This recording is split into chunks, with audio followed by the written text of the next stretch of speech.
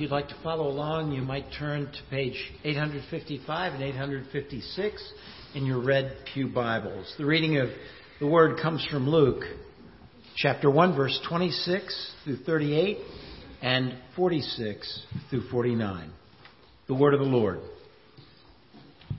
In the 6th month, the angel Gabriel was sent from God to a city of Galilee named Nazareth, to a virgin betrothed to a man whose name was Joseph, of the house of David.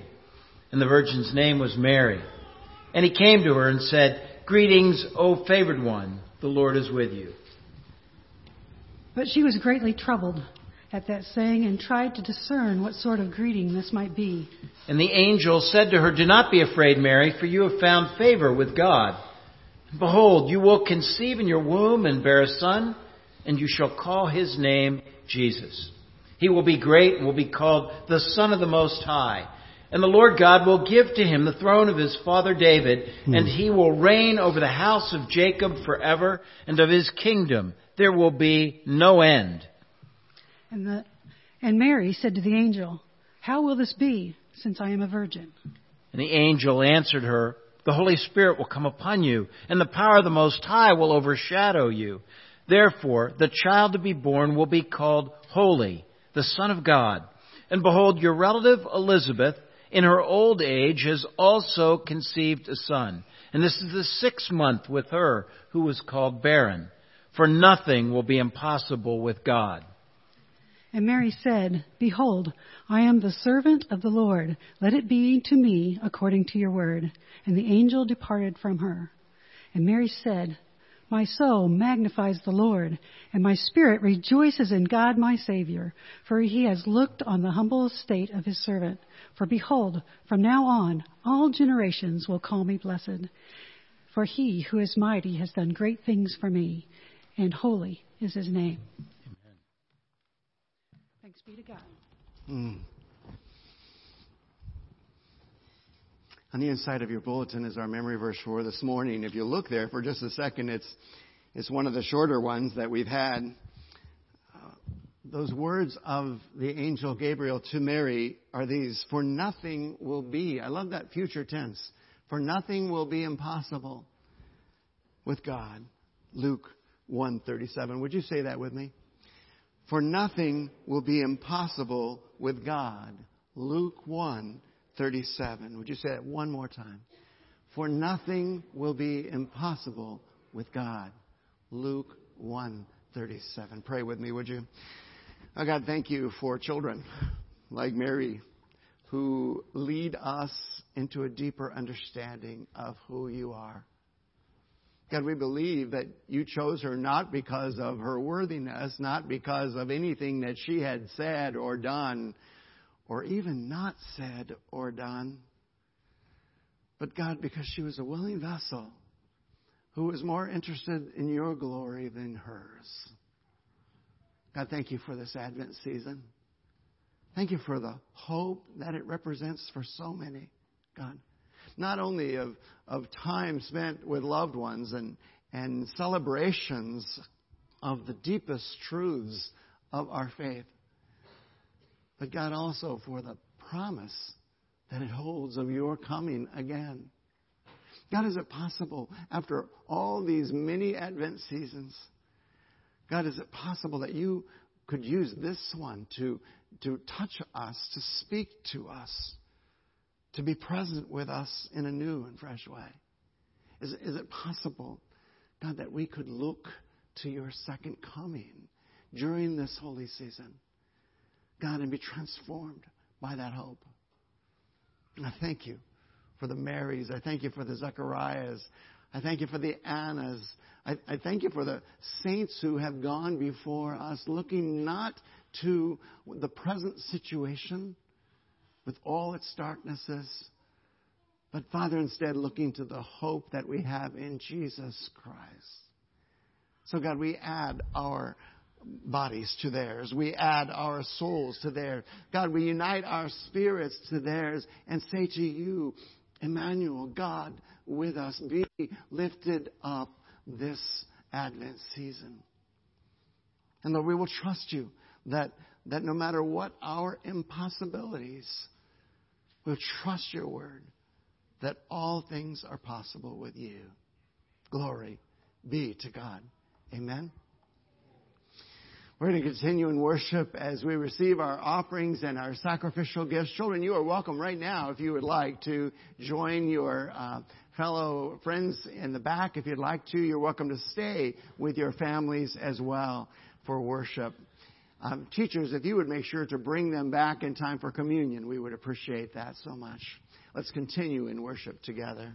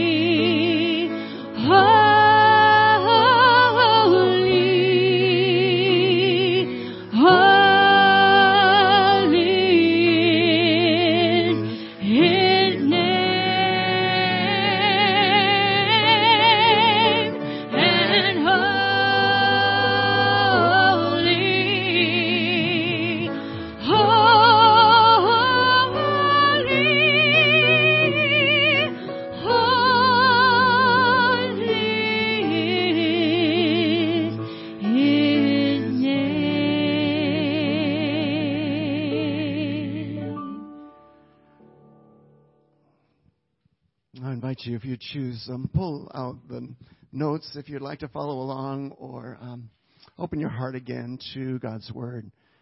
Lord, I pray that the words of my mouth and the meditations of all of our hearts today would be acceptable in your sight, O Lord, our rock and our Redeemer. Amen. I love coming to the Christmas story. I have to confess that a week before we get to Christmas, I am just not ready for it. I am just not ready, but something, maybe it's the Deck the Wall celebration last Sunday. Maybe I think I do know. As my family gathers and we bust out the tree and we begin to put memories of 33 years of marriage together, on that tree, I'm just overwhelmed with gratitude for what God has done. And I'm filled with hope for what He'll do in the future, right? The same God who has been with us in the past will be with us in the future as well.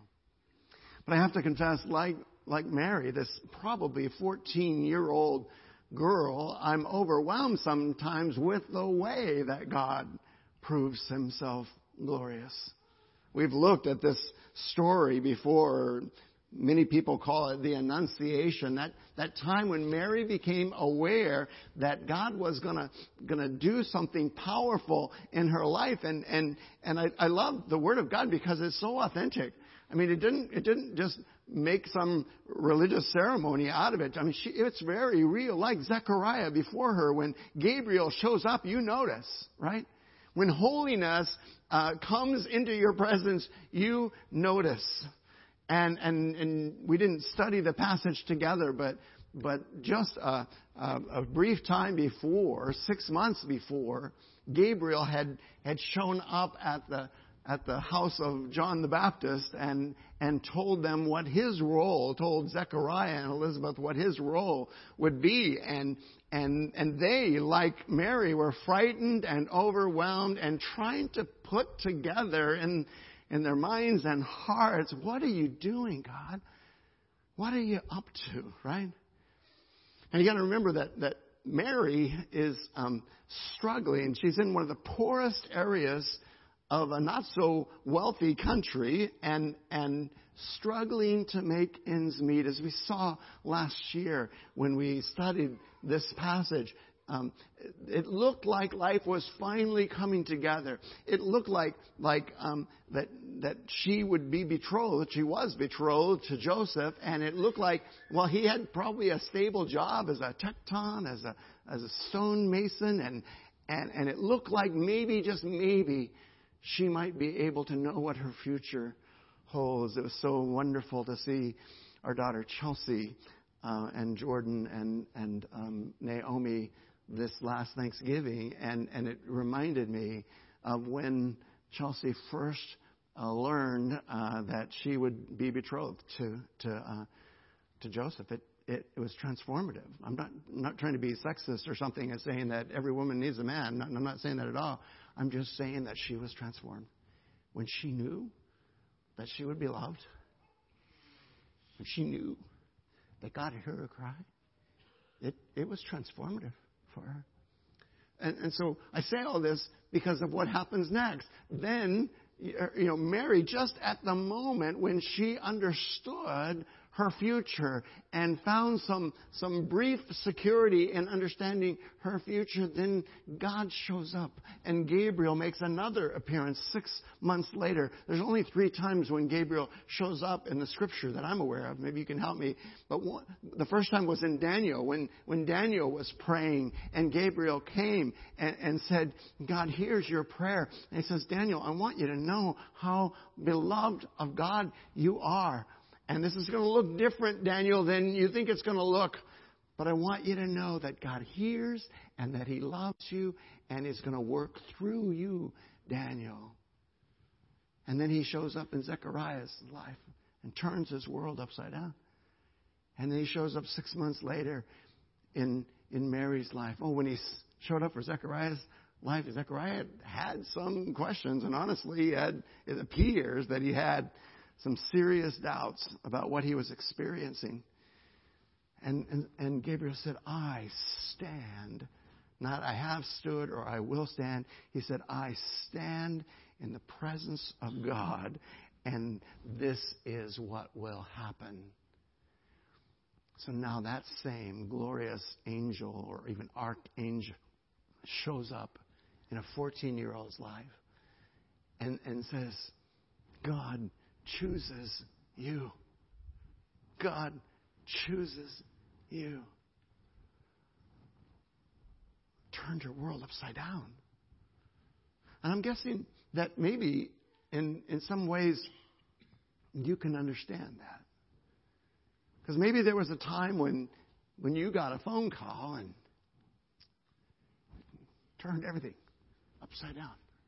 Maybe you got a letter or a bill, or you got something in the mail and it turned everything that you thought was true upside down. Maybe you had a hard conversation with someone who is very close to you, very precious to you, and it turned your world upside down. I'm guessing that you understand completely what it's like to have your world turned upside down. Well, what do you do? What do you do when God turns your world upside down? This is a rich passage, and I commend it to you in the coming week to go back and take it just almost verse by verse or paragraph by paragraph. I just know that God will meet you and bless you in that as you do. But maybe just to jumpstart your hunger for this truth. What do you do when your world is turned upside down? I want to just count to 3 with you. 1, 2, 3. I want to give you one powerful realization. I want to give you 2 life-changing truths from God's Word today. And then I want to look at this precious young woman and see 3 amazing responses. Okay? One powerful realization. It's probably the one that many of you had over the last week. I love it that in American culture, Thanksgiving comes right before Christmas, right? Thanksgiving comes before praise, which comes before adoration. And I'm grateful for that. But Mary had this amazing, I'm jumping in the scripture all the way to the end of our passage, to 49. Did you see what Mary said? She says, God has done great things for me. Now keep in mind that nothing's changed. She's still poor, right? She's still living in one of the poorest areas here. She's still not certain about her future, and she just has been told that she's going to become pregnant out of wedlock, right? It looks like her world is upside down, but she instead chooses to realize, to bring to the forefront of her mind this truth. God has done great things for me. I love going to I happen to chaplain at Hamilton Point Nursing Home 2 hours a week. And at Thanksgiving, they always want to sing, count your blessings, right? Name them one by one. Count your blessings. See what God has done. And it always blesses me because I'm always living in the future. I'm always thinking about tomorrow. I'm always wondering, will God be faithful? And the call of that hymn and the call of Mary's realization is to realize already He has been faithful. And He doesn't change. He's the same yesterday, today, and forever, right? He doesn't change. So she anchored herself in this realization that God has done great things for me. And that won't ever change. But I love within this passage too, and there are many more, but I just chose 2 to accent today.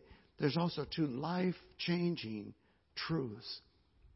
Remember when Gabriel first showed up, what he said? I know it went by fast in the scripture.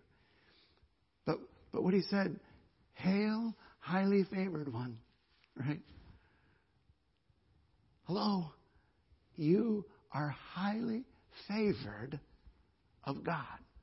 I know that sounds a lot like the Fiddler on the Roof things. God, can't you favor somebody else, right? If this is what favor.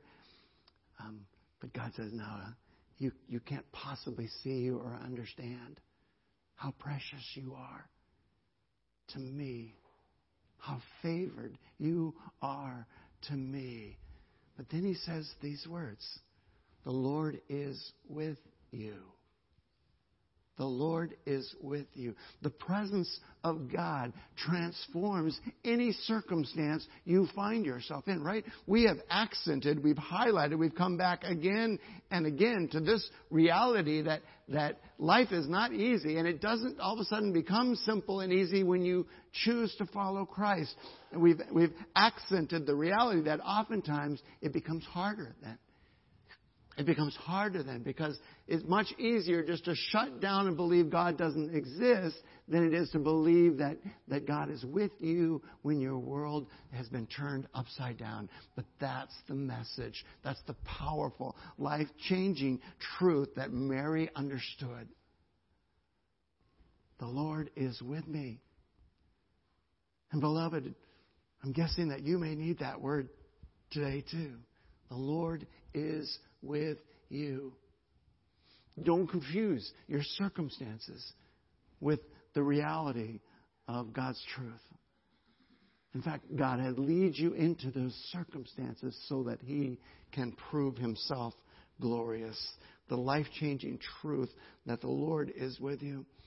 But then again, the one that we all quote and we anchor ourselves in our memory verse for today. For with God, nothing shall be impossible, right? And remember that impossibility that you brought to mind just a few moments ago? God says nothing is impossible for Him. Nothing is impossible. So when you anchor yourself in this reality that God is with you, He will never leave you or forsake you, and that all things are possible for Him as you meld your identity with His, as you begin to live in His perfect plan for your life, God proves Himself glorious, even in amazingly challenging situations. Chad, you were sharing with me one of those situations, do you remember? Just a couple of weeks ago. God provided in a way that you never expected. Do you mind sharing a little bit about that with us? Come here for a second. He's desperately trying to remember what I'm talking about.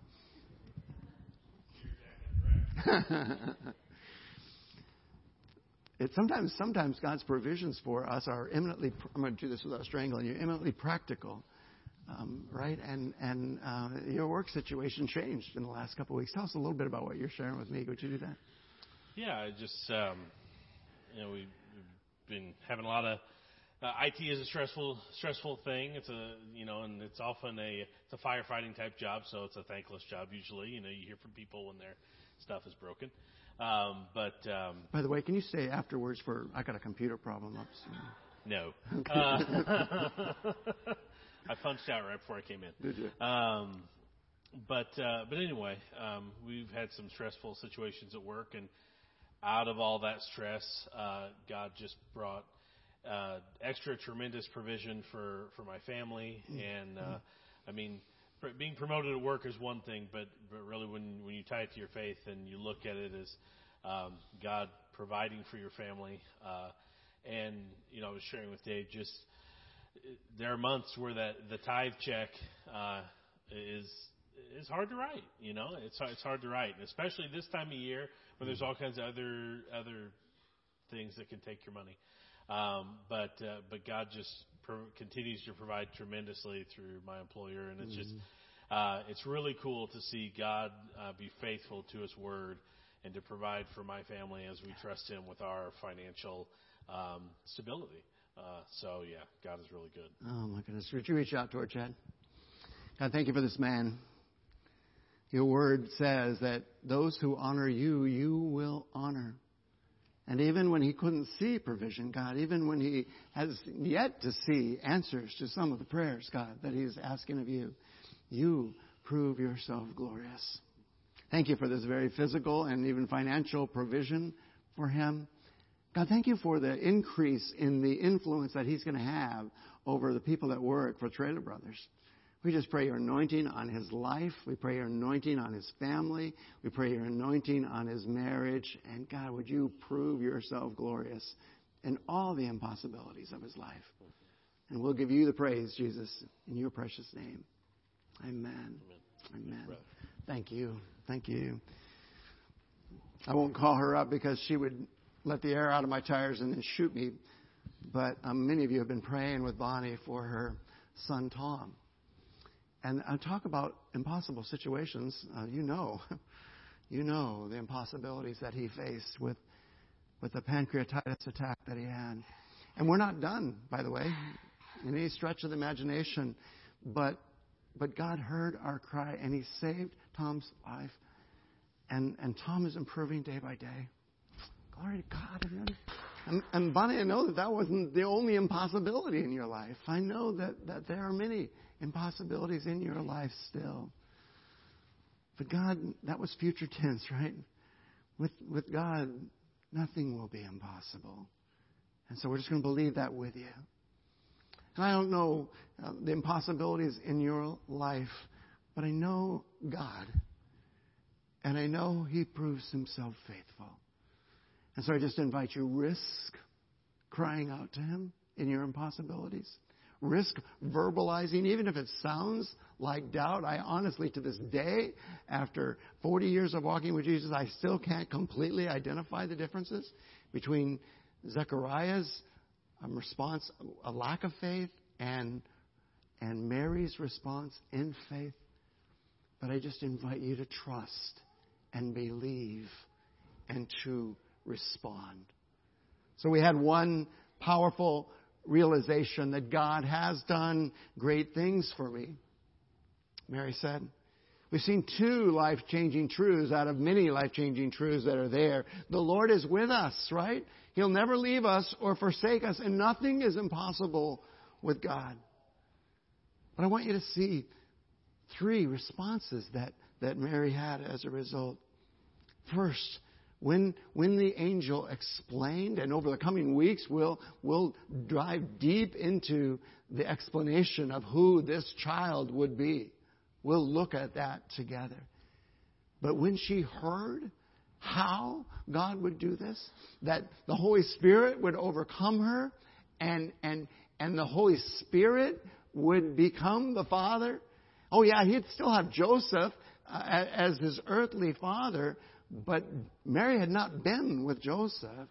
She became pregnant by the Holy Spirit so that this child would be completely human and at the very same time completely God.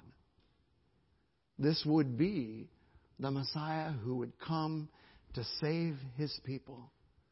And when she understood that, I want you to see the physical thing here. And this is just astounding. If indeed she was 14 years old or so at this time. She says, let it be to me according to your word. Let my physical life be found in accordance with your word. She offered herself. And twice in our passage, she calls herself a bondservant. She uses a very particular word, doulos, or plural douloi. She uses this word, bondservant, someone who willingly chooses to serve, willingly chooses to enslave themselves to some greater person or thing. And she says, I am your servant. Let it be done to me according to your word. It had very, very physical ramifications. If you're going to be obedient to God, you've got to go to that pagan university, Ohio State University. Sorry, I could not resist that. There are godly people. I understand. Now, I know there's two godly people at Ohio State University. But you had to go. You had to put your body there. You had to physically respond. And I'm guessing that in your impossibilities, God's going to ask you to trust and he's going to ask you to physically respond. But it doesn't end there. She also said, and my soul magnifies the Lord. In other words, your soul is the essence of who you are. And Mary is saying, I, in my deepest self, am going to choose to magnify Jesus, even if it means minimizing myself. Now we've got a front row seat on this when we saw with John the Baptist, who made the same choice. He must increase, he said in John 3:30, and I must decrease. Mary says, I'm going to choose to let my life be the lens through which Jesus Christ is magnified rather than diminished. So her body is involved. Her soul is involved. And then finally she says, and my spirit is going to choose to rejoice in God, my Savior. 1 Thessalonians 5:18 says, you are made of a body, a soul, and a spirit. Every single one of those she surrenders to God. She surrenders her body to serve Him. She surrenders her soul to magnify Him. And she surrenders her spirit to rejoice in Him.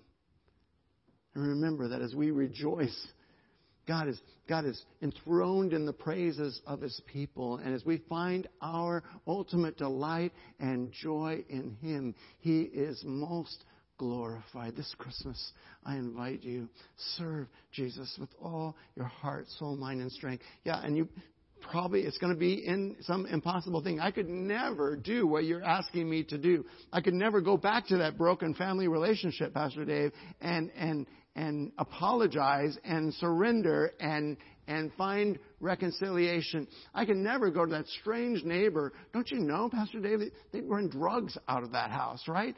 I can never go across the street. Or I can never go across the country. Or I can never go, I can't find them fast enough, across the world. They're there across the world. I could never do that. Choose to do that. Choose to surrender your body, your soul, and your spirit. And when you do, you're going to add your voice to a chorus, now not of myriad angels, but of human beings who have said, I am going to magnify Jesus. I'm going to lift up the name of Jesus. And I'm going to have Him be glorified in my life. Oh God, thank you for my sisters and brothers. Thank you for the Marys. Thank you for the Zechariahs, God. Thank you for the ones whom you speak to through your word and invite to surrender our bodies, our souls, and our spirits to your glory. We confess, like Mary, we can't see how it's going to play out. But we also confess in faith, God, that we don't need to know how it's going to play out because we trust you. So now, God, having our hearts purified by faith, having our sins forgiven through confession, we come to your table and ask you, fill us with grace. We believe that this bread and this cup represent the grace of God. And as we by faith partake in it, that real spiritual grace is given to us to accomplish even what seems impossible. So take this simple bread, would you, Lord? And the simple cup, and make them the sacrament of Holy Communion, the sacrament of the Lord's Supper. And Jesus, we will give you the praise. We will give you the glory in Christ's precious name. Amen. Well, our servers, please come forward and sit in the front pews, if you would. On the night in which Jesus was betrayed, Jesus took bread, and when He had given it to His disciples, He said, take, eat. This is my body given for you. Do this, He said, in remembrance of me. In other words, there's a very physical component to this, right? Do this. Partake of this bread. She's got sourdough bread, and I'm going, oh, wow. It smells wonderful. Jesus smells wonderful on you. Do this in remembrance of Him. Do this in remembrance of Him. In the same way, after supper, He took the cup and He said, this cup is the new covenant in my blood. We broke the old one through our sin. But God knew that would happen. And before the foundation of the world, He set apart His Son to reconcile you to God. This is the new covenant in my blood. Do this, He says, as often as you drink it in remembrance of me. And Paul said this is our first act of worship, right? This is our first act of bringing glory to God. Whenever we do this, we bring glory to Jesus. So I invite you. We're going to receive this sacrament today by distribution. And it means that the bread is going to come to you first. And we invite you, when the bread comes, to to take it, and when you are ready to partake of it as a sign of Jesus' love for you. He loved Zechariah. He loved Daniel. He loved Mary. It was a very, very intensely personal thing. But then if you would, when the cup comes, if you would retain that cup until all have been served, and then we'll partake of that together, saying that He loves us together as well. Is that okay? If for any reason you're unable to receive these, just raise a hand. Our elders will see that, and they will make sure that you get exactly what you need as a result.